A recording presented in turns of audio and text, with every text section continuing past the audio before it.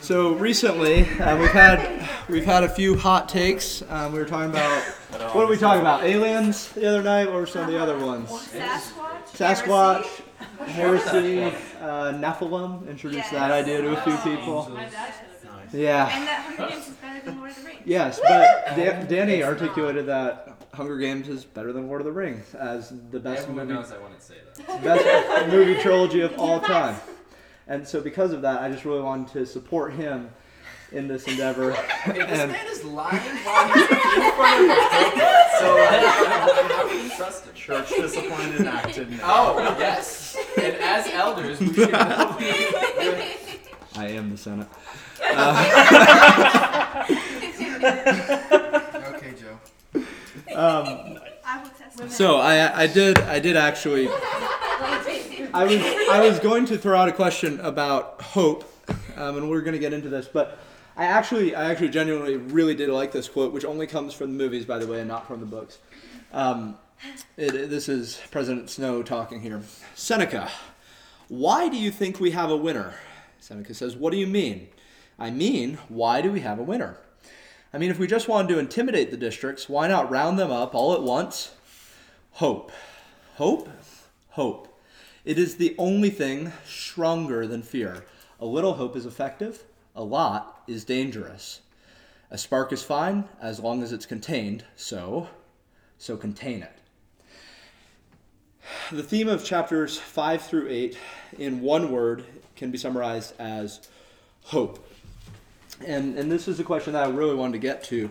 Why do you think it is that hope is so fundamental to human experience, even in your personal life? Why is it so, what makes the idea of hope so quintessentially necessary to being a human being or becoming? It's the idea that there's something better Okay. than current circumstances. What would happen to your life if what happens in someone's life when they feel like they're lacking any semblance of hope? Despondent, sad, depressed. What sort of things do you see as people drawing hope from in either your life or in your friend's life? What do you see as hope producing elements in people's lives? What do you think people garner hope from around you?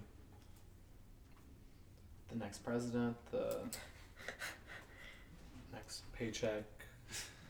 calendar year. Something to look forward to. Like Gas you prices have going down 2 cents.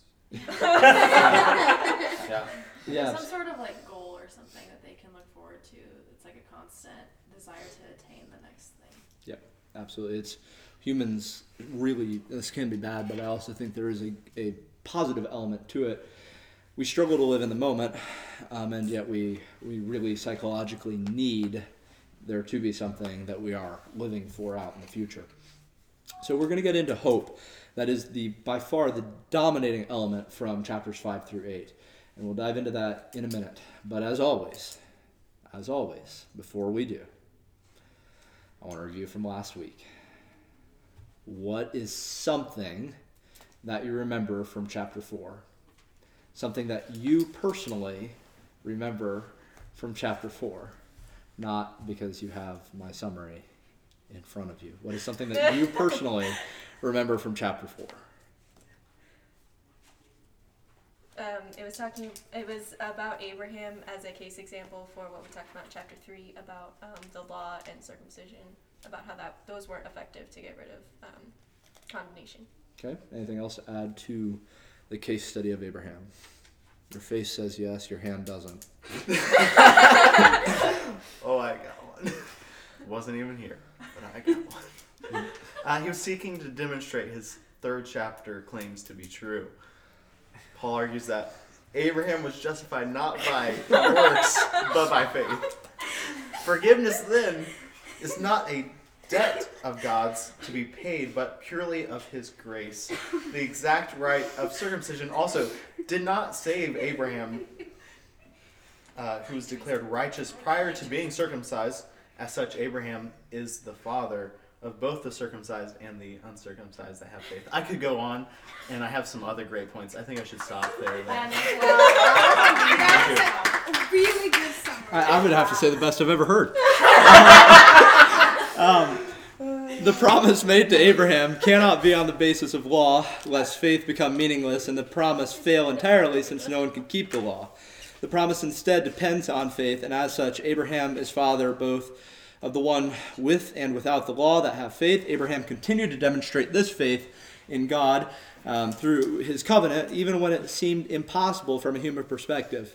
This faith-based justification is not just for Abraham, but rather it is now for us too, who will be justified by faith alone in the work of God through Jesus Christ, both on the cross and in his resurrection. Since my other question didn't seem to do much good, I'll give you a new one. How have these concepts impacted your worship? That is the ultimate aim of these things, right? Is that these ideas, these doctrines are supposed to change the way you think about God and the way you worship him. And really just even emotionally, like the idea of being justified by faith is apart from works. How has that been important to you as you have thought about your own life and your own being? It's incredibly freeing. Okay. Because if we are justified by God, then we are secure in our salvation. Yes. Therefore, we are free to live out the claims and the promises that are in the Bible without fearing damnation, without fearing that you're going to be punished eternally, stuff like that. There's just yes, in the moment, God will he disciplines every son that comes unto him, and brings him more into the conformity of his image, but over time, that is you're going to be free, and that's an amazing thing to live in. Yeah. Absolutely. Anything to add to that? I think that is the obvious main thrust of it. Anything else personally though? Growth in humility. Why? Because it doesn't rely on it's not about me. It's not about how perfect I can follow the Christian walk. Yeah. Absolutely. Okay, so in your outline tonight, we're going to be moving into section 3. Lexi, can I have your first page there? That'll be helpful for me. The assurance of salvation provided by the gospel, the hope of salvation. So tonight we're going to be covering the hope of glory. That is that first section. And the first 11 verses then are from justification to salvation, and verses 12 to 21 are the reign of grace and life. And so we're going to move through that. But before we do, I wanted to show you something that I think is helpful.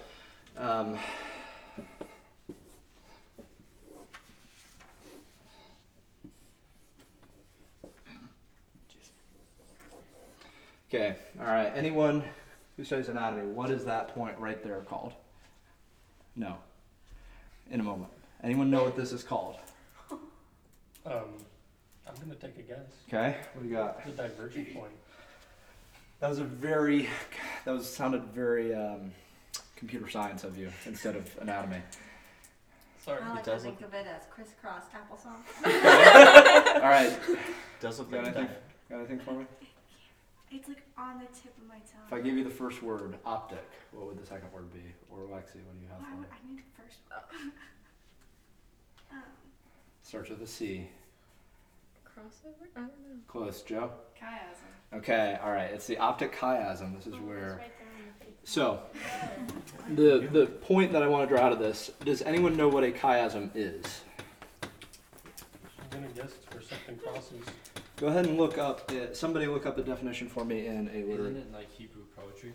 It is a literature device overall though. Somebody yell out. The what it optic is. chiasm or optic chiasma is the X-shaped space located in the forebrain directly in Not front the of optic chiasm, just the chiasm. Chiasm. Oh, you said the optic. Sorry. In rhetoric, a chiasm, or less commonly chiasm, is a reversal of grammatical structures in successive phrases or clauses, but no repetition of words. Yes, so this is exactly how chapter 5 through 8 is designed. It is designed as a chiasm. Chiasm in literature is something that crosses like that, and you draw lines between them. So in starting in chapter 5, you have like this principle A, and it's in 5, 1 through 11, and that is going to be assurance of future glory. Assurance of future glory.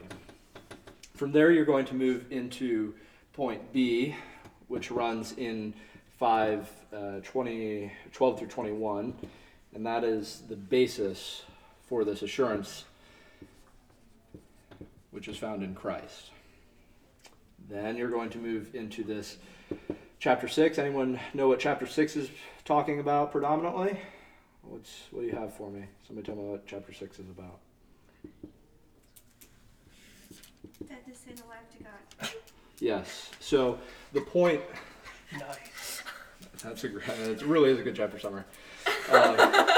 So in this chapter, we are going to see that you're not necessarily Christians have hope to overcome sin. It's not just that you don't have any hope, and so this through line, as it's called in literature, of hope is going to continue all the way through it. What is chapter 7 all about? Anyone? That's a little bit tougher to just look at the chapter, by the way, and Released from the law. it is. So at the what is the last verse in there? Like some of the last verses in chapter 7, though, it connects it with what? It's being thankful for Christ's work. Right, exactly. And so we're going to again see that it is now law and hope. Okay, law and hope. Then we're going to back out in the beginning of chapter 8, and this is going to go in 1 through 17. And what are we going to see in that first bit of chapter 8? Anyone?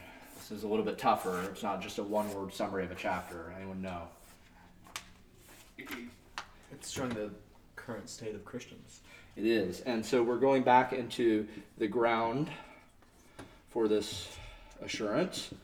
But this time, it's a little bit deeper, and it's mediated by the Spirit. You see, after we come out of law, Paul always contrasts law with, if you've read through Galatians, what is the contrast of law? Faith. Close. In terms of power to do something in Galatians. The Spirit. And so Paul connects this concept over to Spirit. And then we're back out once again, back to this famous passage which we all love, and that is Romans 8, 18 through 39, which has assurance of future glory, once again, as the main theme. So when we come into this part of Romans, chapter 5 is really going to be, we get real happy when we get to Romans chapter 8. We're all like, yeah, nothing can separate us from the love of Jesus, and yay. And this is where we get really hyped. But what I want you to see is that, yes, we're going to be talking about sin. Yes, we're going to be talking about law. But Paul's point here is that for the Christian, we live in a sphere and a life of hope. And so we're going to move from just the principle broadly stated, yeah, okay, cool, future glory, that's our hope. Then Paul's going to, and this is where it gets tricky tonight, is because Paul kind of gets into the technical basis for why we have this hope. Then he deals with these practical implications, sin and law. We back out into grounding that assurance after we come out of the law section in the Spirit. And then he sort of encapsulates it all once again as we move into what does that even mean? Nothing can separate us from the love of God. We have a hope of glory.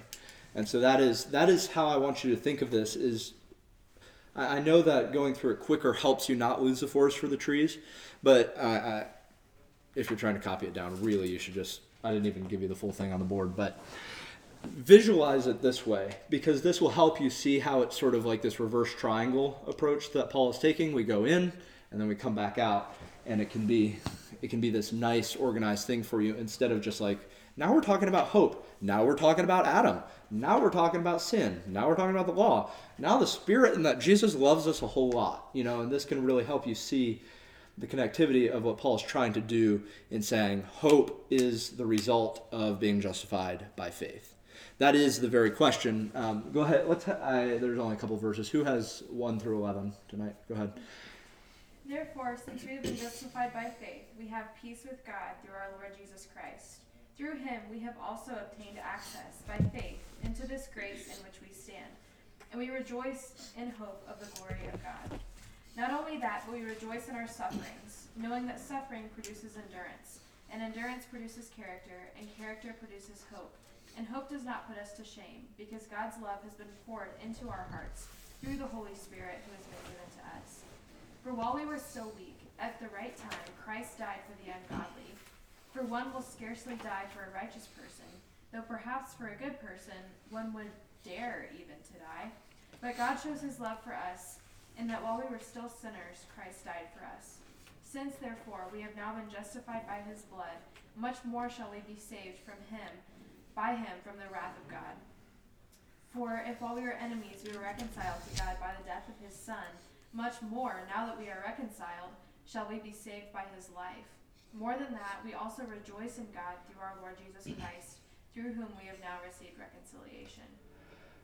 So Paul starts out this chapter 5, and this is why there's debate about, do we attach chapter 5 to chapter 4? Do we attach it to 6 and 8? Some see it just as a standalone transition chapter. And I think there's good reason to see it as the delineating mark, as I've sort of argued implicitly here in the chiasm, is that this is to be connected with 5 through 8.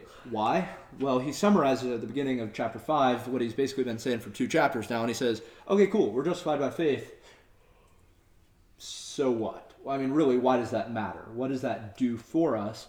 And he moves into saying that now that we've been justified by faith, we have the first thing that we have with God is peace. This means that the hostility between man and God has ended. Justification happened, and now we have peace because of Jesus. It's not that there's no more wrath, and instead of wrath, we now have blessing. The war has ended because we have confessed Jesus as Lord.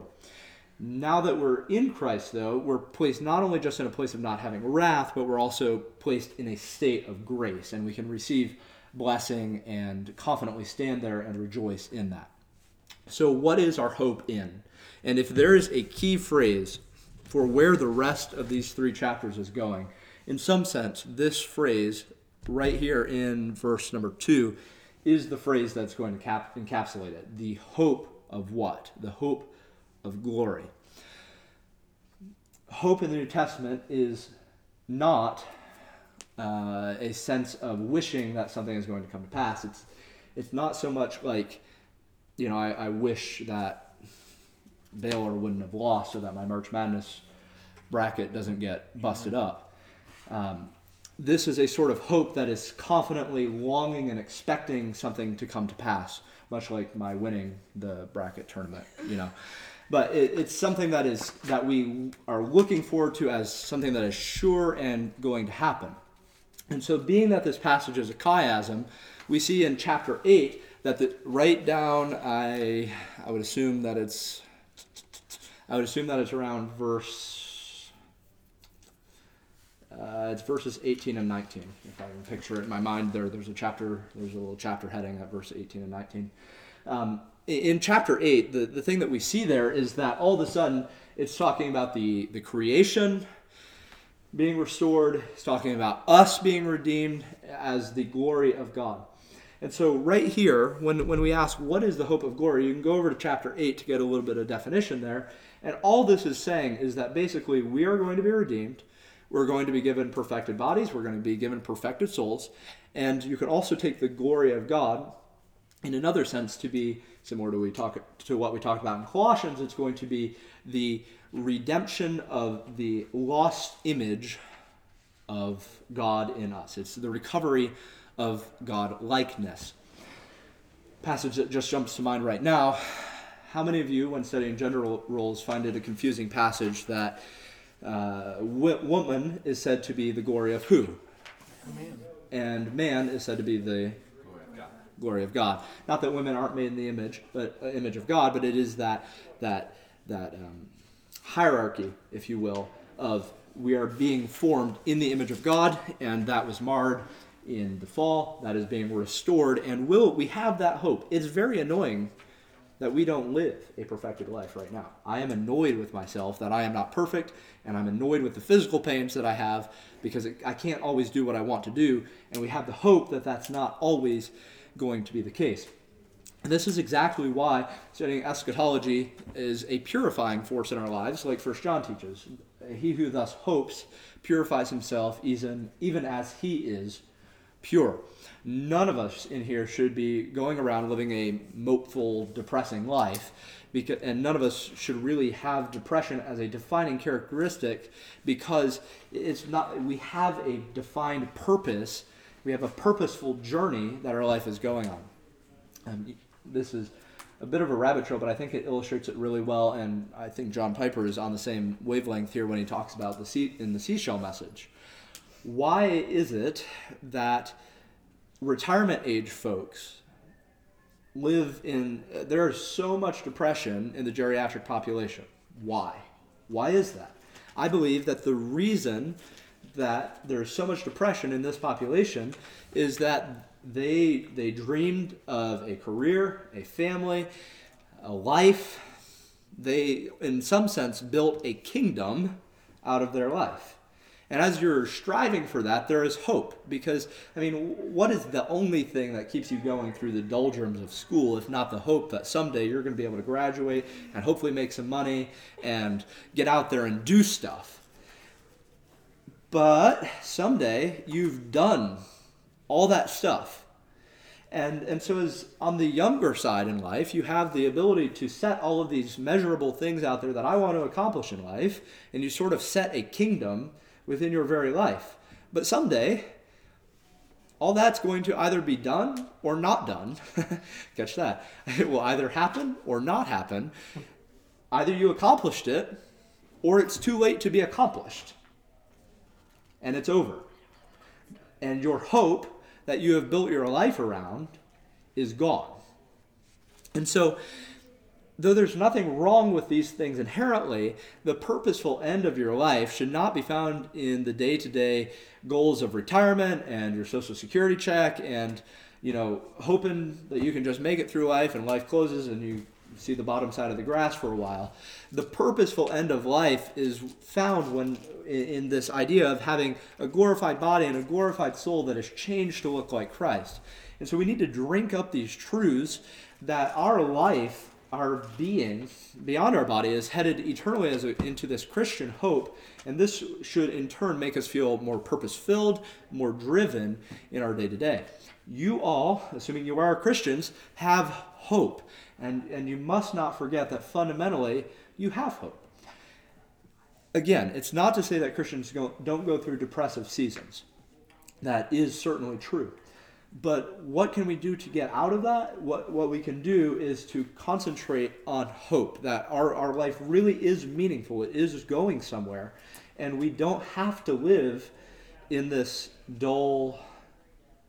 one old friend of mine who was describing depression just described it as the color brown. They're just like, everything is so meh all the time. You don't have to live in the color brown. You can live in wonderful, vibrant life. And that is what the gospel offers us, and we can concentrate on that. The unfortunate part is with a depressing stages of depression is that oftentimes it's self-fulfilling in the sense that it's hard to get out of and even have the energy to want something beyond where we currently are. And so I encourage you, think about these concepts. Your justification is great. It means that you got out of hell. It means you're going to spend eternity with God. But it means that you're going to spend eternity with God. And that, in itself, can be something that we, as we study it and explore what that means to us, is not just some abstract idea for the future, but is something that should impact us emotionally today. It should impact us emotionally today. But what about when things go poorly? Okay? What about when things don't shape up and our life as it stands today doesn't look like it has much hope for the future? When things go horribly and you're genuinely suffering, you can rejoice because you have hope of where you are going. that it won't last forever. Someday I'm going to be in the arms of my Savior, that it really is going to be all right. Suffering then can actually increase your hope because you're focused on it. You're growing in the fact that I'm looking forward to something. But it never seems that hope just happens during suffering. When was the last time that you, in some capacity, were suffering and said, I just, now that I'm really hurting and life is just terrible, I feel more hopeful. It just never happens sequentially. Like pain, hope. That jump is never the first step that you take. And I think Paul is very astute here under the inspiration of the Holy Spirit to say that it is a process of development from suffering, not just, I'm suffering, now I have hope. Because that, at least for me, never happens in practical, like in my life, I never see hope just coming out of suffering. What is the chain? We suffer. Okay, what happens when you suffer? Well, assuming that you don't, you develop, you show that you are continuing even when it's hard. You are not quitting on Christ. So you develop what? You develop endurance. And when you don't quit, because quitters quit. And when you don't quit, what does it show that you have? You have been proven in some sense. I know some translations have character, and that's fine. But really the idea is more of a proof. Like metal has been proven, and the dross has been removed. You are a proven character. You have something different in you because you really went through it and you really proved that you had something different inside of you. And in return, this should say for your own mind, I really do have something different about me. I really am changed. I really am growing. The hope is real. I am changing. And I look over the past 4 or 5 years of mine, and there are moments of suffering, moments of joy. Wow, yeah, something good actually is happening. I am developing. I am sanctifying. I'm growing. Okay, the hope for me is real. And so this is where Paul triumphantly agrees with you and says, that's right. This assurance of hope isn't going to let you down. You actually do have hope, and you can actually look forward to something. And so then we have to ask, how do we know that this hope isn't going to let you down? What is the answer for why hope doesn't disappoint? What's the ethic, the principal ethic, I would say, of the New Testament that falls right after hope here in this passage? In one word. Love. Love is the dominant theme in the next few verses. And whose love is that? It is Christ's love for us. Which, by the way, Romans 8, later part of Romans chapter 8, back to a big emphasis on Christ's love for us. What is the first part of his love? Let's hear it right here. And hope does not put us to shame. That is, our hope is not going to fall apart. It's not going to disappoint us. Why? Because God's love has been poured into our hearts through the Holy Spirit who has been given to us. The Holy Spirit being the mediator of it, when we are suffering and it's producing hope, we don't have to fear that we're going to fail in the final judgment because our hope is in Jesus and we can know that Jesus loves us. We feel in our hearts that God loves us. And let's pause right there.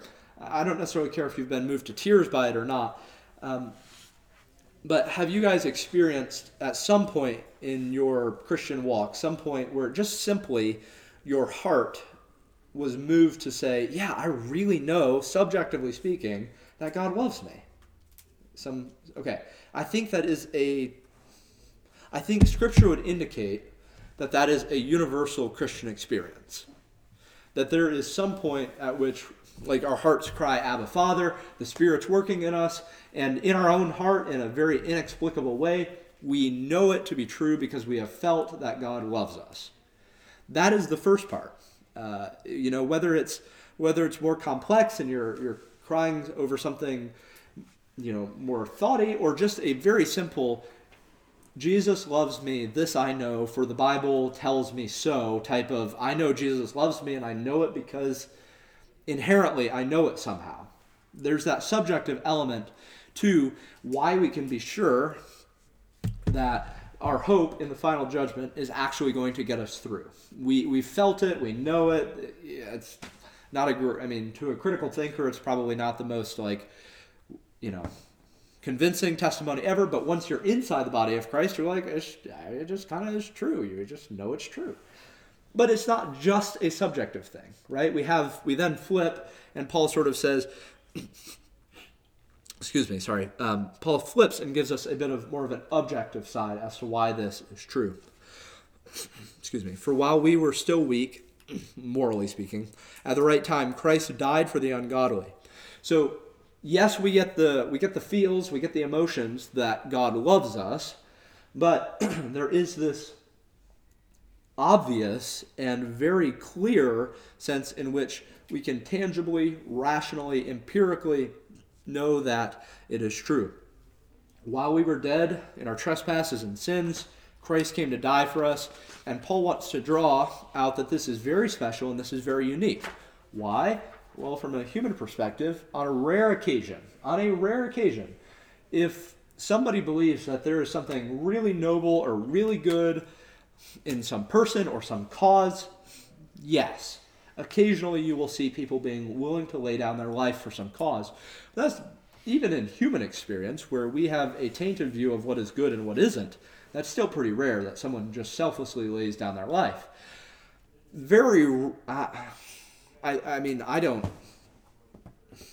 Apart from the love of Christ being shed abroad in someone's heart, I really can't think of any worldly examples of where someone voluntarily laid down their life for someone who hated them and they hated them, and there was animosity and enmity between the two parties. Outside of the Christian sphere, I don't really know of any examples in which people just die for people that they hate. That is not normal. That is a very Christ-centered thing to do. And this is what Paul says, how do you know God loves you? Because we were sinners, and there is no higher form of love than that a man to lay down his life for his friends, and we weren't even friends. Right? Okay, we weren't even friends with God at this point, and Christ is being willing to die for all of humanity in its ugly and sinful state, and he's still willing to come, and he's still willing to die.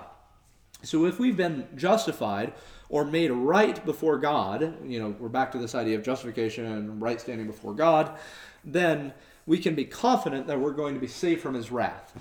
This is an argument technique known as, and I should have written down, just for the fun of it, I should have written down the Hebrew words because it looks really cool when you write it out. But in the Hebrew tradition, this is an argument style called from light to heavy. In the Western tradition, this is from minor to major. If this, and this is a little thing, then certainly this. Does that make sense? So from the light to the really heavy point, or from the minor point to the major point. Notice in this verse, once again, the already not yet tension. I just like to draw these things out so that you can see it as I see it in here. We are saved when we're justified, right? We can say that we're saved, and yet we're not yet saved because there has been no wrath of God revealed against mankind in a full and complete sense in the day of the Lord that we need to be saved from his wrath yet. So we are justified. It is fair for us to be saved already, and yet we are not yet saved. Okay, there's just another example of the already not yet tension. Our salvation might even be referred to as inaugurated, and our salvation is yet to be consummated when God's wrath is poured out and we have something to be saved from. So not only were we justified, which has this legal courtroom type feel, but then he sort of switches. I believe it's over here in verse 10. It's not just justification, but it's also what? What's the next key word in there? Reconciliation.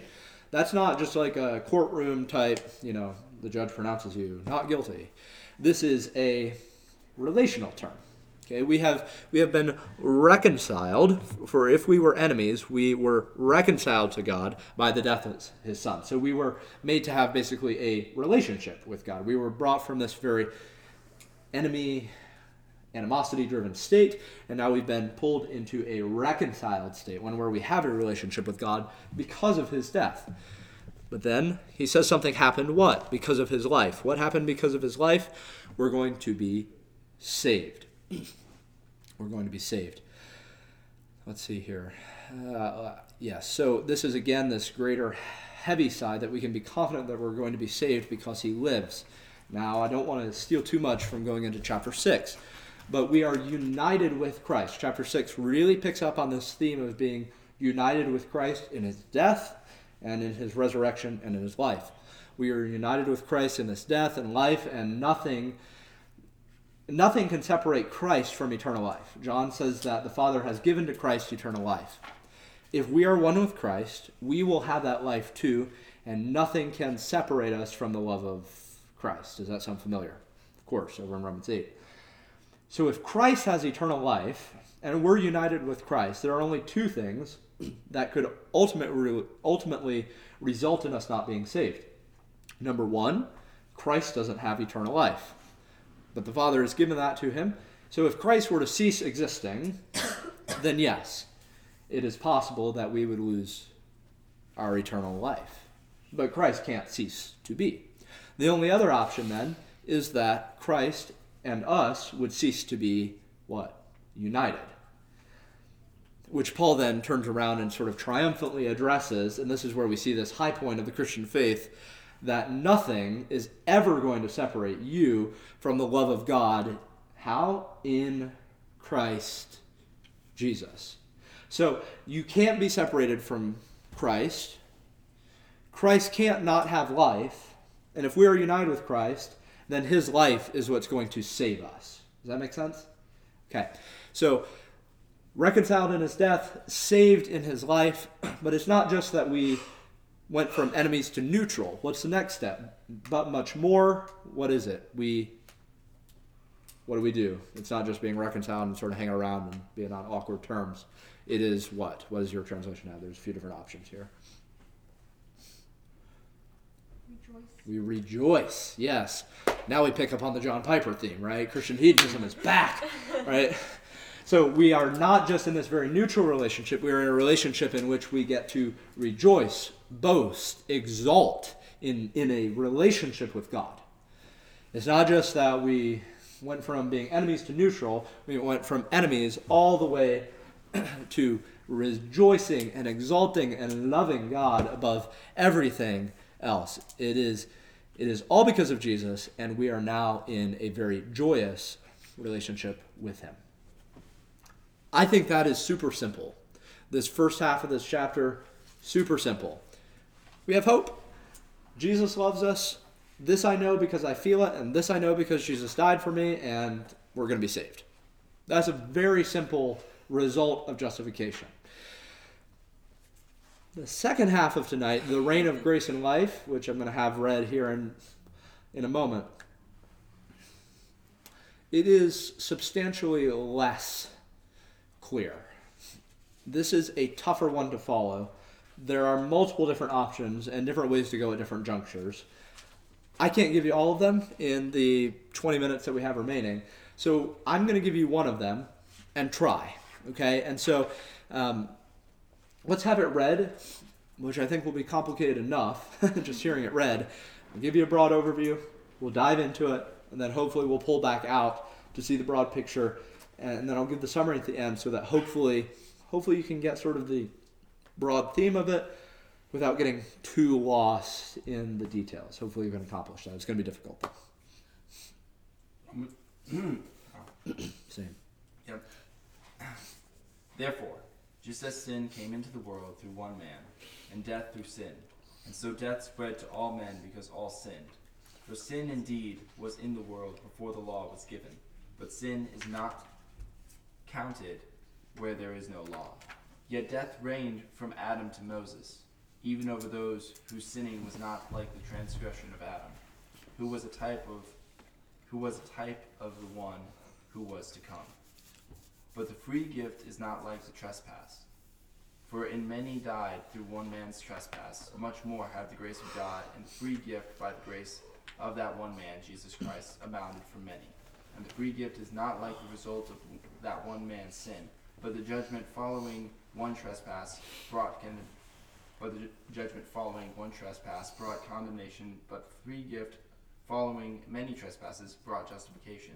For if because of one man's trespass death reigned through that one man, much more will those who receive the abundance of grace and the free gift of righteousness reign in life through the one man, Jesus Christ.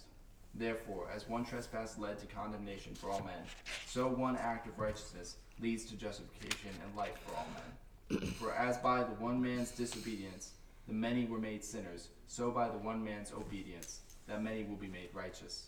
Now the law came in to increase the trespass, but where sin increased, grace abounded all the more, so that as sin reigned in death, grace also might reign through righteousness, leading to eternal life through Jesus Christ our Lord.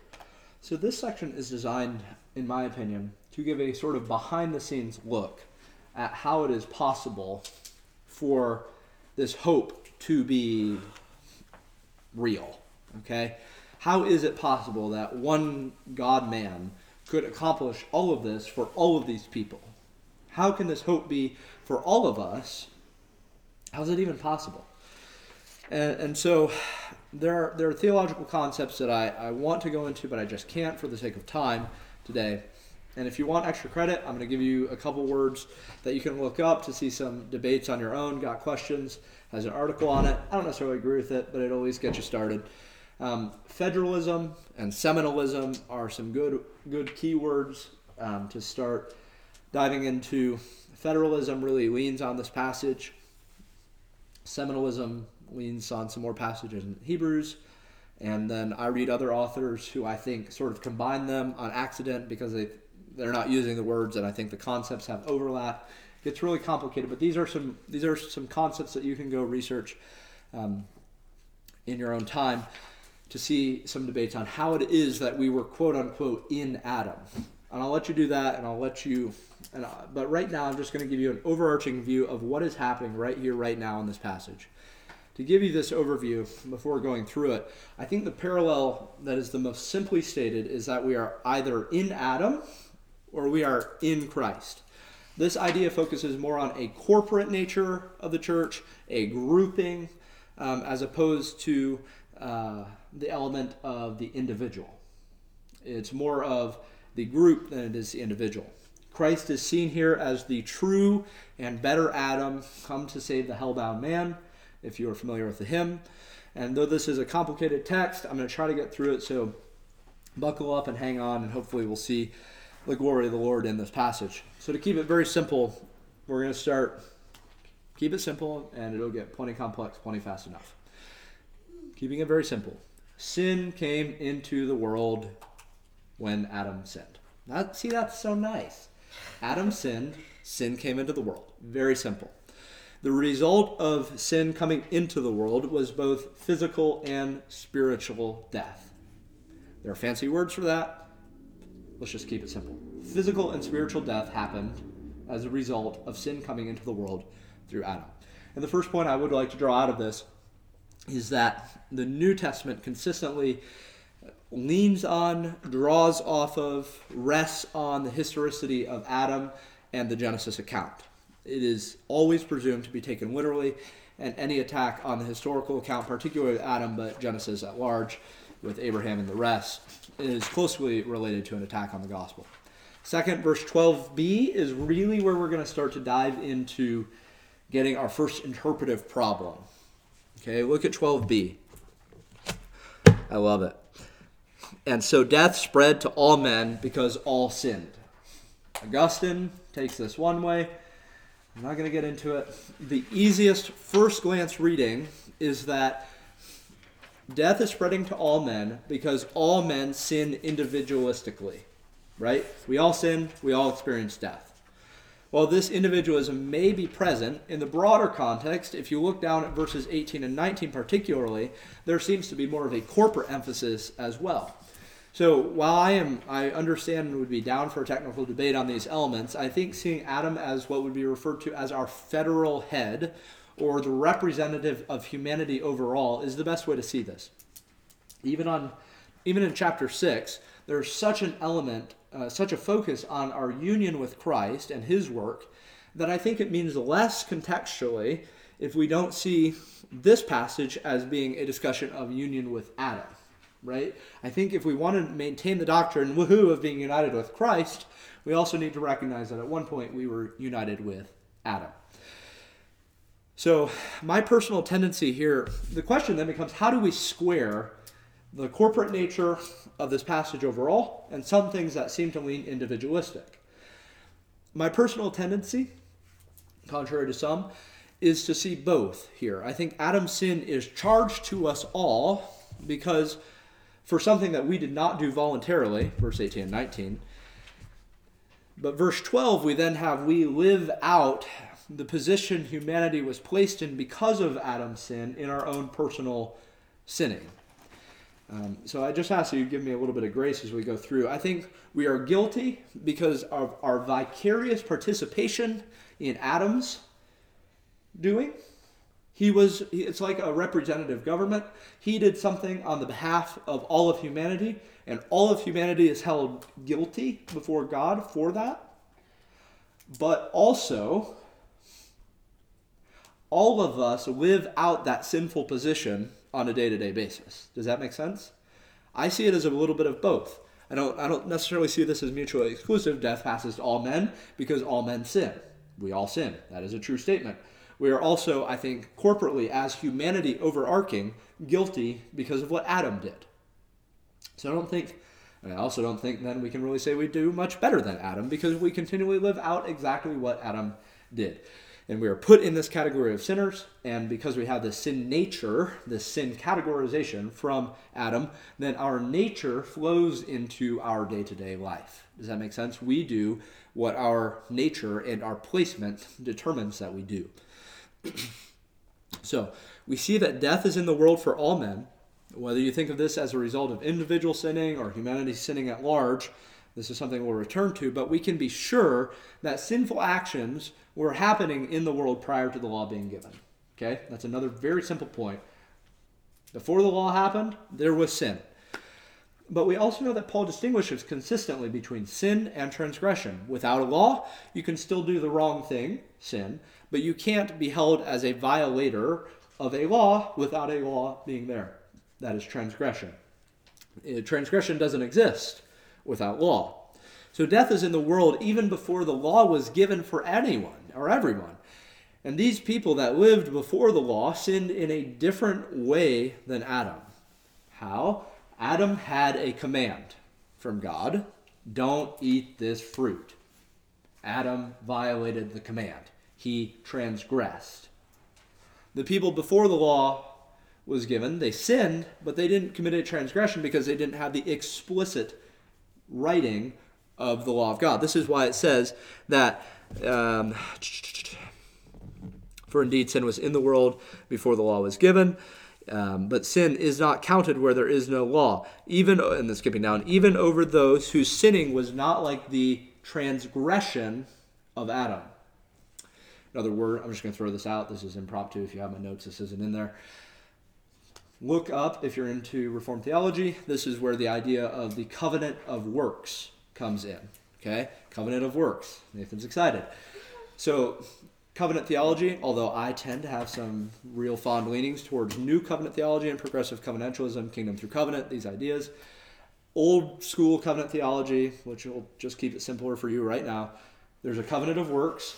Adam failed. Salvation was originally by works, right? Don't eat the fruit, have eternal life. That failed. Anything else, Abrahamic, Davidic, New Covenant, all falls under a broader covenant of grace. All of those are covenants of grace. So that's something you can sort of parse out later in your own time. Adam failed in this covenant of works, and now everything else has to be by grace. So, then we have the law given, and people are going to violate it. Adam is a type of Christ, and this is why Christ is referred to as a second Adam, because they're both going to pass something on to their posterity and the people that they're connected with. So, now we're going to dive into, for Paul, what did Adam pass on to his people? What does Christ pass on to his people? Does that distinction that Paul's setting up make sense for you guys? Okay, so we have two groups of people. They're both passing something on. Now we're going to look at sort of a parallel of what are each passing on.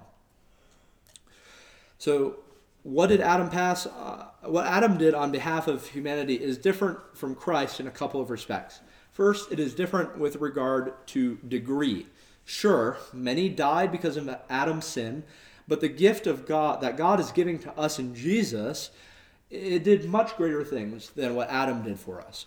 What Christ did is fundamentally more powerful than what Adam did, and is thus able to overcome it. As sure as death was in Adam, so much surer is life guaranteed to us in Christ.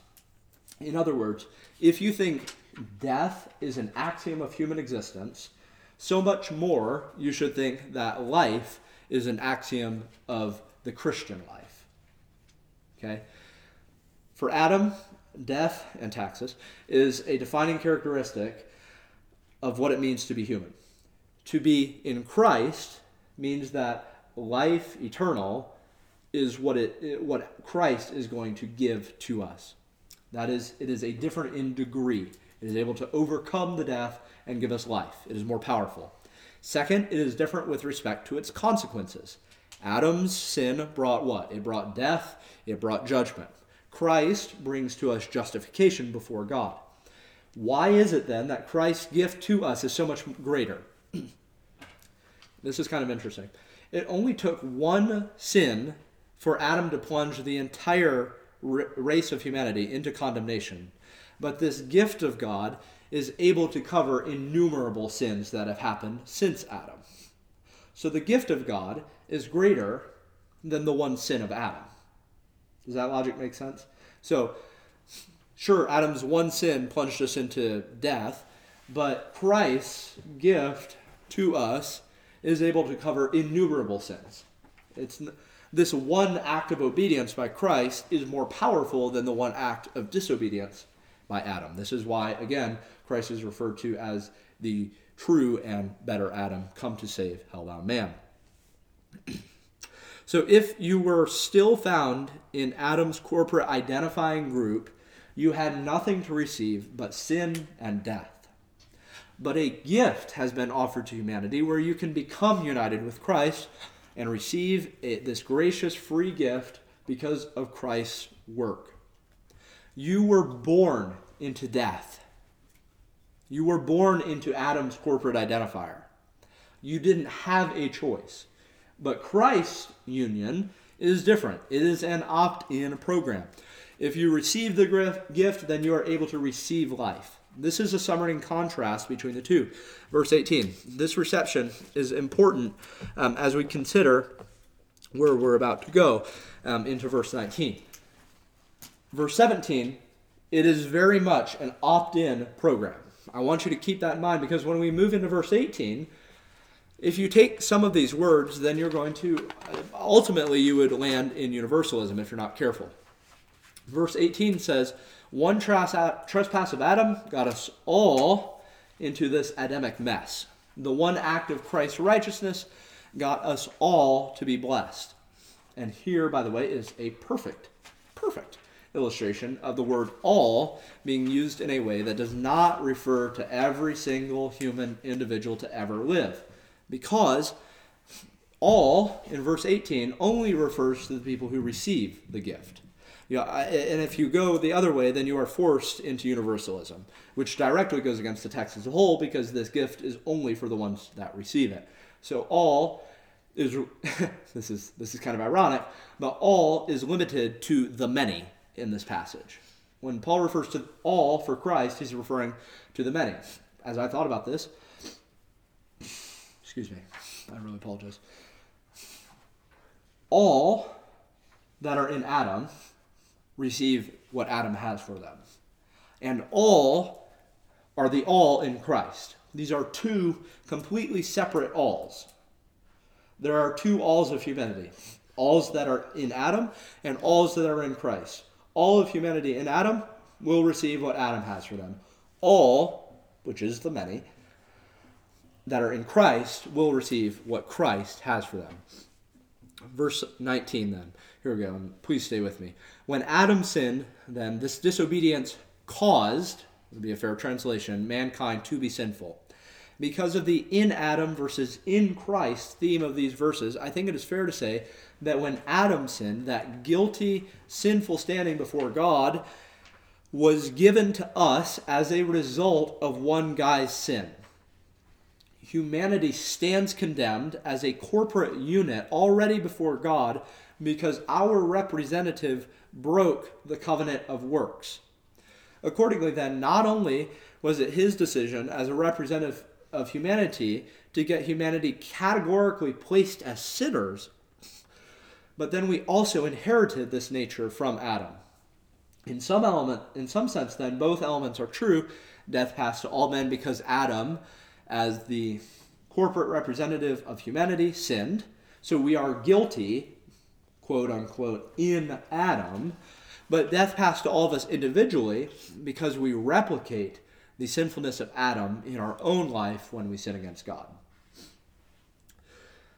By the way, just as a side note, this is also why I'm a big fan of saying that genuine faith, genuine regeneration, genuine being in Christ has to result in some good works. If our union with Adam, that categorically placed us as sinners, resulted in some moral difference, then so too our categorical placement in Christ must result in some moral difference as well. And chapter 6 will examine why. So if this is a weird one. I know I'm losing some of you. Some of you are soaking this in. So we'll come back eventually. I'll pick you up later. Chapter 6 is going to explain to you why those who are in Adam only do sinful things. If this parallel is so true, then why don't those that are in Christ only do righteous things? Right? That's the question. If we're both united, and we both are completely united with our corporate head, and the ones in Adam are being completely sinful, then why are we not being completely righteous in Christ? Chapter 6 will explain why Christians have a mix of sin and righteousness. Okay, and we'll get into that next week. So there's just a little foreshadowing for you. But on the other hand, then, this is not designed to leave us depressed. On the contrary, Christ's act of righteousness on the cross, Paul's probably referring to the one act of righteousness of Christ's obedience, is powerful enough to move the many into a position of righteousness. They will be caused to be righteous, made righteous. We are not guilty in Christ. For purposes of this text directly, I think it has more to do with judicial standing as righteous or as sinner than it does with righteous moral conduct. Okay, when Paul says "made righteous," it is usually more in this judicial, justifying type sense, not a "they're a better person" type sense. And so Adam categorically made us to be sinners. Christ categorically made us to be righteous. And then each of those categories will live that out in their personal lives. Okay? So while the paradigm has been set up that every individual is either in Christ or in Adam, the question might be raised from the time period of the law. The Jewish view was that the Torah, was given to bring life. One saying from the Mishnah is that the more Torah, the more life. And Paul debunks this view by saying that the more law actually brings more trespass. In other words, it was just sin beforehand, right? Going back to verse 12, 13, 14. It was just sin when there was no law. There was no transgression because there was no law. Why was the law given? The law was given to transform what is just sin into transgression. And so what Paul does here is instead of putting the law on the side of Christ and life, he places the law more on the side of Adam and death. Because it really more defines sin than it does bring life. So combating the view that the Torah was bringing more life, it actually is just further defining what sin is, further condemning you, and therefore, if you're going to place it into this dichotomy of categories, then if you're going to have to place it one side or the other, the law should be placed on the side of Adam, death, sin. That will sound familiar when we get into chapter 7. The power of sin is what?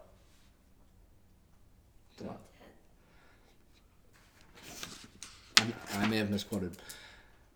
Paul associates the law with sin. The power of sin and death is the law. That is the operating force. That's what gives it power, is the fact that the law defines it and it kills you. Okay? That's where we're going in chapter 7. And so Paul is placing the giving of the law really more on the side of Adam and death than he is on the side of Christ. Not that it's bad. The law isn't bad. We're going to get to that in chapter 7. But if you had to place it somewhere, it's going on this side. It's not giving you more life. It's giving you more defined version of how you're going to die. Okay? So, so just like Adam had a law from God, now all sinners have a law too. And so it makes them more like Adam because all transgress the explicit commands of God, and that makes us very like Adam.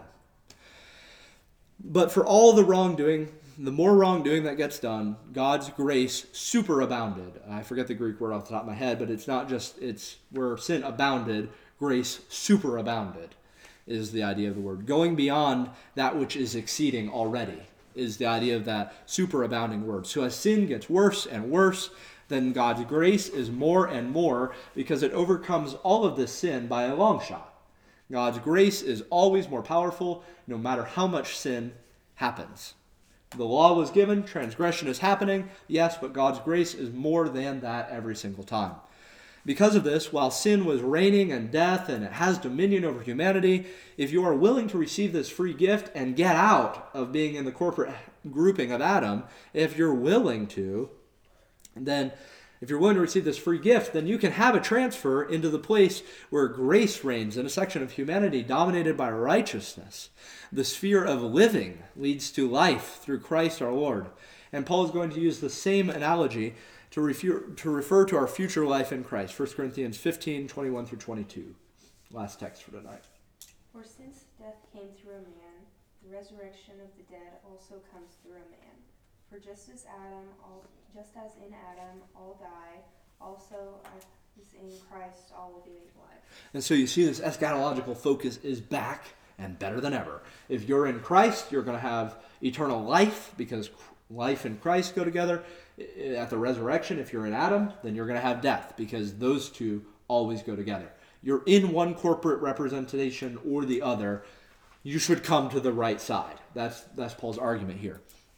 So I understand that this passage is complicated and it's hard, and I honestly feel that I may have lost you guys. I feel like there could have been a little bit better job in delivering this in terms of teaching, but allow me to provide this in my weekly summary, and hopefully this will be able to sort of back us out one last time and give you an idea of how we can pair these elements in a more cohesive, understandable way. So now that we have been justified by faith, we can also take hope of the glorious future we have in Christ. Whenever we fall into suffering times, our hope grows as we are transformed. This hope is sure because of the love of God which we experience in both a subjective and an objective way. This objective demonstration of God's love by dying on the cross justifies, reconciles, and causes us to rejoice in God.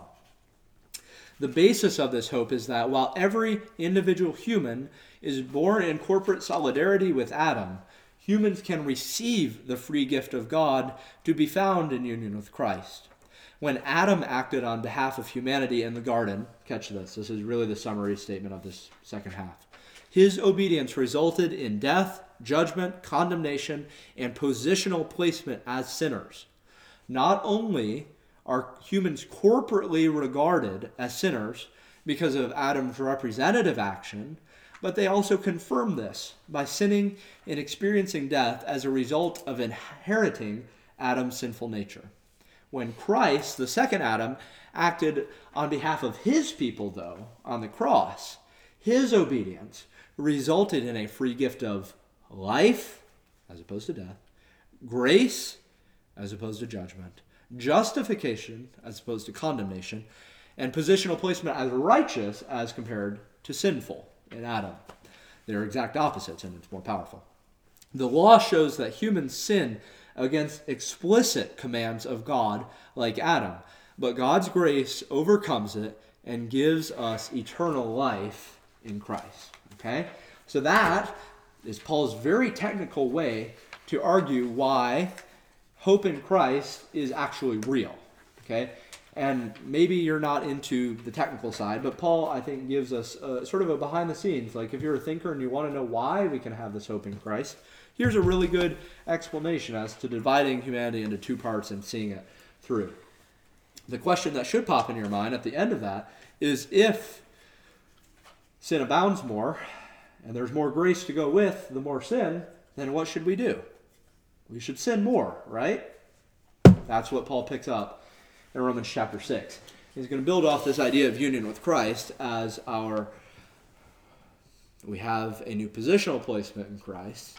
Then it's stupid to even draw that conclusion, because our nature will result in different actions. This is why the idea of quote-unquote lordship salvation, I think, to be so biblical. Genuine faith always results in genuine action, because you are united to a new corporate head, and you cannot not carry the characteristics of your corporate identifier. Does that make sense? Okay, I know that was complicated.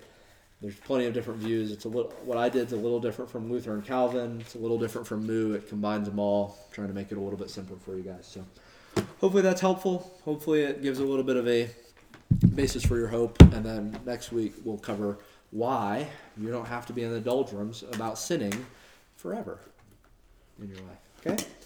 That's all. Okay. Thank you guys for being patient. I appreciate it.